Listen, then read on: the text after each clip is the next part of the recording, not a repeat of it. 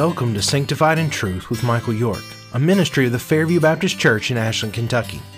Sanctified in Truth is a daily podcast for followers of Christ who desire to imitate Him and to dedicate ourselves fully to the plans God has for us by deepening our love and understanding of God's Word. Today's reading is John chapter 20, verse 24 to 31. And as always, I want to encourage you to make sure that before you listen to the podcast, you've read the passage. The Apostle Thomas has been called Doubting Thomas ever since these events.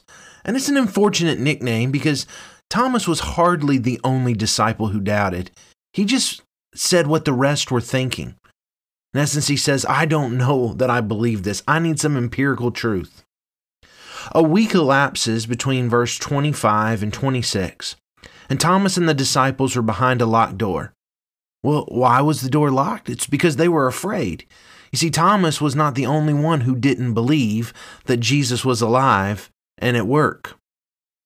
Jesus appears to them. Now, it's possible that Jesus worked a miracle by passing through the door, and it's also possible that Jesus simply performed a miracle by unlocking the door somehow and came in. However he entered into the room, Jesus comes in and he shows his scars to Thomas. Jesus does not act offended at the question that Thomas asked. He accommodates to it. It's Jesus' accommodation to Thomas that shows such beauty and grace. Jesus doesn't shake his head. He doesn't fuss. He does not demean Thomas. He simply shows his scars to Thomas. What we need to see is that the grace of Christ permeates all that he does. As we think through this passage, we want to ask ourselves our three questions. And the first question we want to ask is, what does this passage tell me about God? I want us to think for a moment about the significance of the scars. In the glorified body of Jesus, the scars remain. Why is that? Jesus didn't bear all the other wounds of his crucifixion. As we've read the account of the crucifixion, we see what a horrific, horrible, demeaning, abusive event this was. Jesus would have been disfigured. And yet his body doesn't bear all of those wounds. But these wounds in his hands and in his side, he did not heal fully from. Why is that? Well, the Apostle John alludes to this in the book of Revelation. In Revelation 5, John describes the vision that he was given by God, and he sees a lamb who, though standing, had the wounds of having been slain. The saints around the lamb all sing a song that says that it is the wounds, the slaying of the lamb, that make him worthy. Jesus' victory was in his death. The wounds are not a symbol of Jesus' weakness, but a trophy of his strength and an eternal reminder of his grace. Notice Thomas's statement when he sees the scars of Jesus. He says, "My Lord and my God." Thomas does not merely say, "Jesus, you're alive."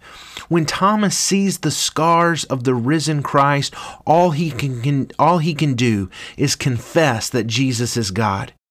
He doesn't say our Lord and our God. He says, "My Lord, my God." This is a personal confession that Thomas makes, because in that moment, Thomas does not stand in awe of the resurrection of Jesus. He is amazed by the grace of a Savior who died in his place. The second question we want to ask is, what does this passage tell me about me? This passage is often misunderstood to present a definition of faith that it never really offers. Faith is often poorly described as believing without seeing. But if that's really what faith is, then the disciples are incapable of faith. They saw Jesus. They saw his risen body. Paul says that Jesus appeared to many after his resurrection. It was Jesus' appearance to Paul that changed Paul's life. What Jesus is saying here is not that faith based on evidence or signs or proofs is somehow inferior to a faith that is not based on such evidences. What we need to understand is that what validates faith is the truthfulness of the object of faith.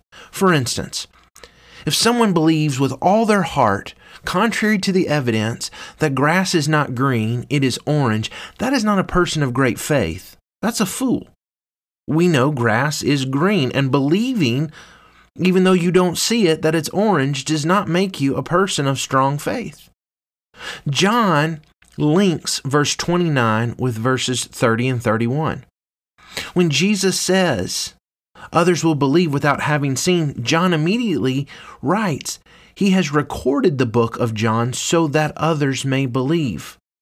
John has recorded for us the signs. Jesus' statement to Thomas is not to say that faith that is not tied to sight is stronger or more effective.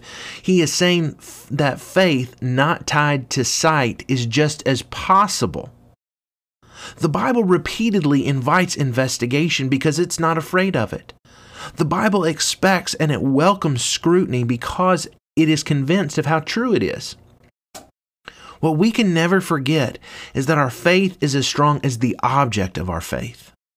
If our faith is in God, in who He is and what He has done, then and only then will we have life in His name. But that life is never because of the strength of our faith. It's because of the strength of God. The third question we want to ask is, what does this passage call me to do? Well, the most obvious thing that this reading calls us to do is to believe. But it also helps us navigate unbelief. What should we do when we struggle with unbelief? Well, first, we should ask for help.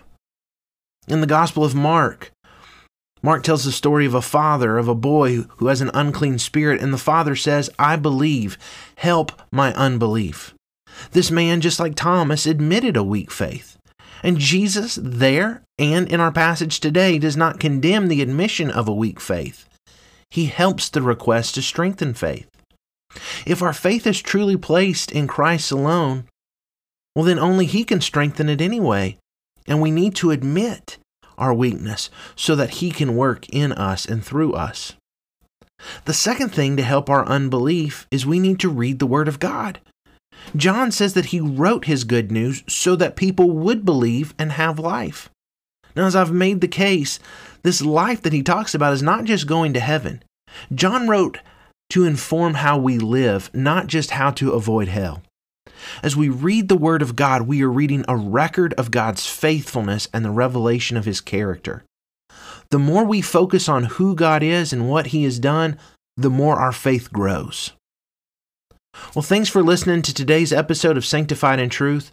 Join us tomorrow as we discuss John chapter 21, verse 1 to 14.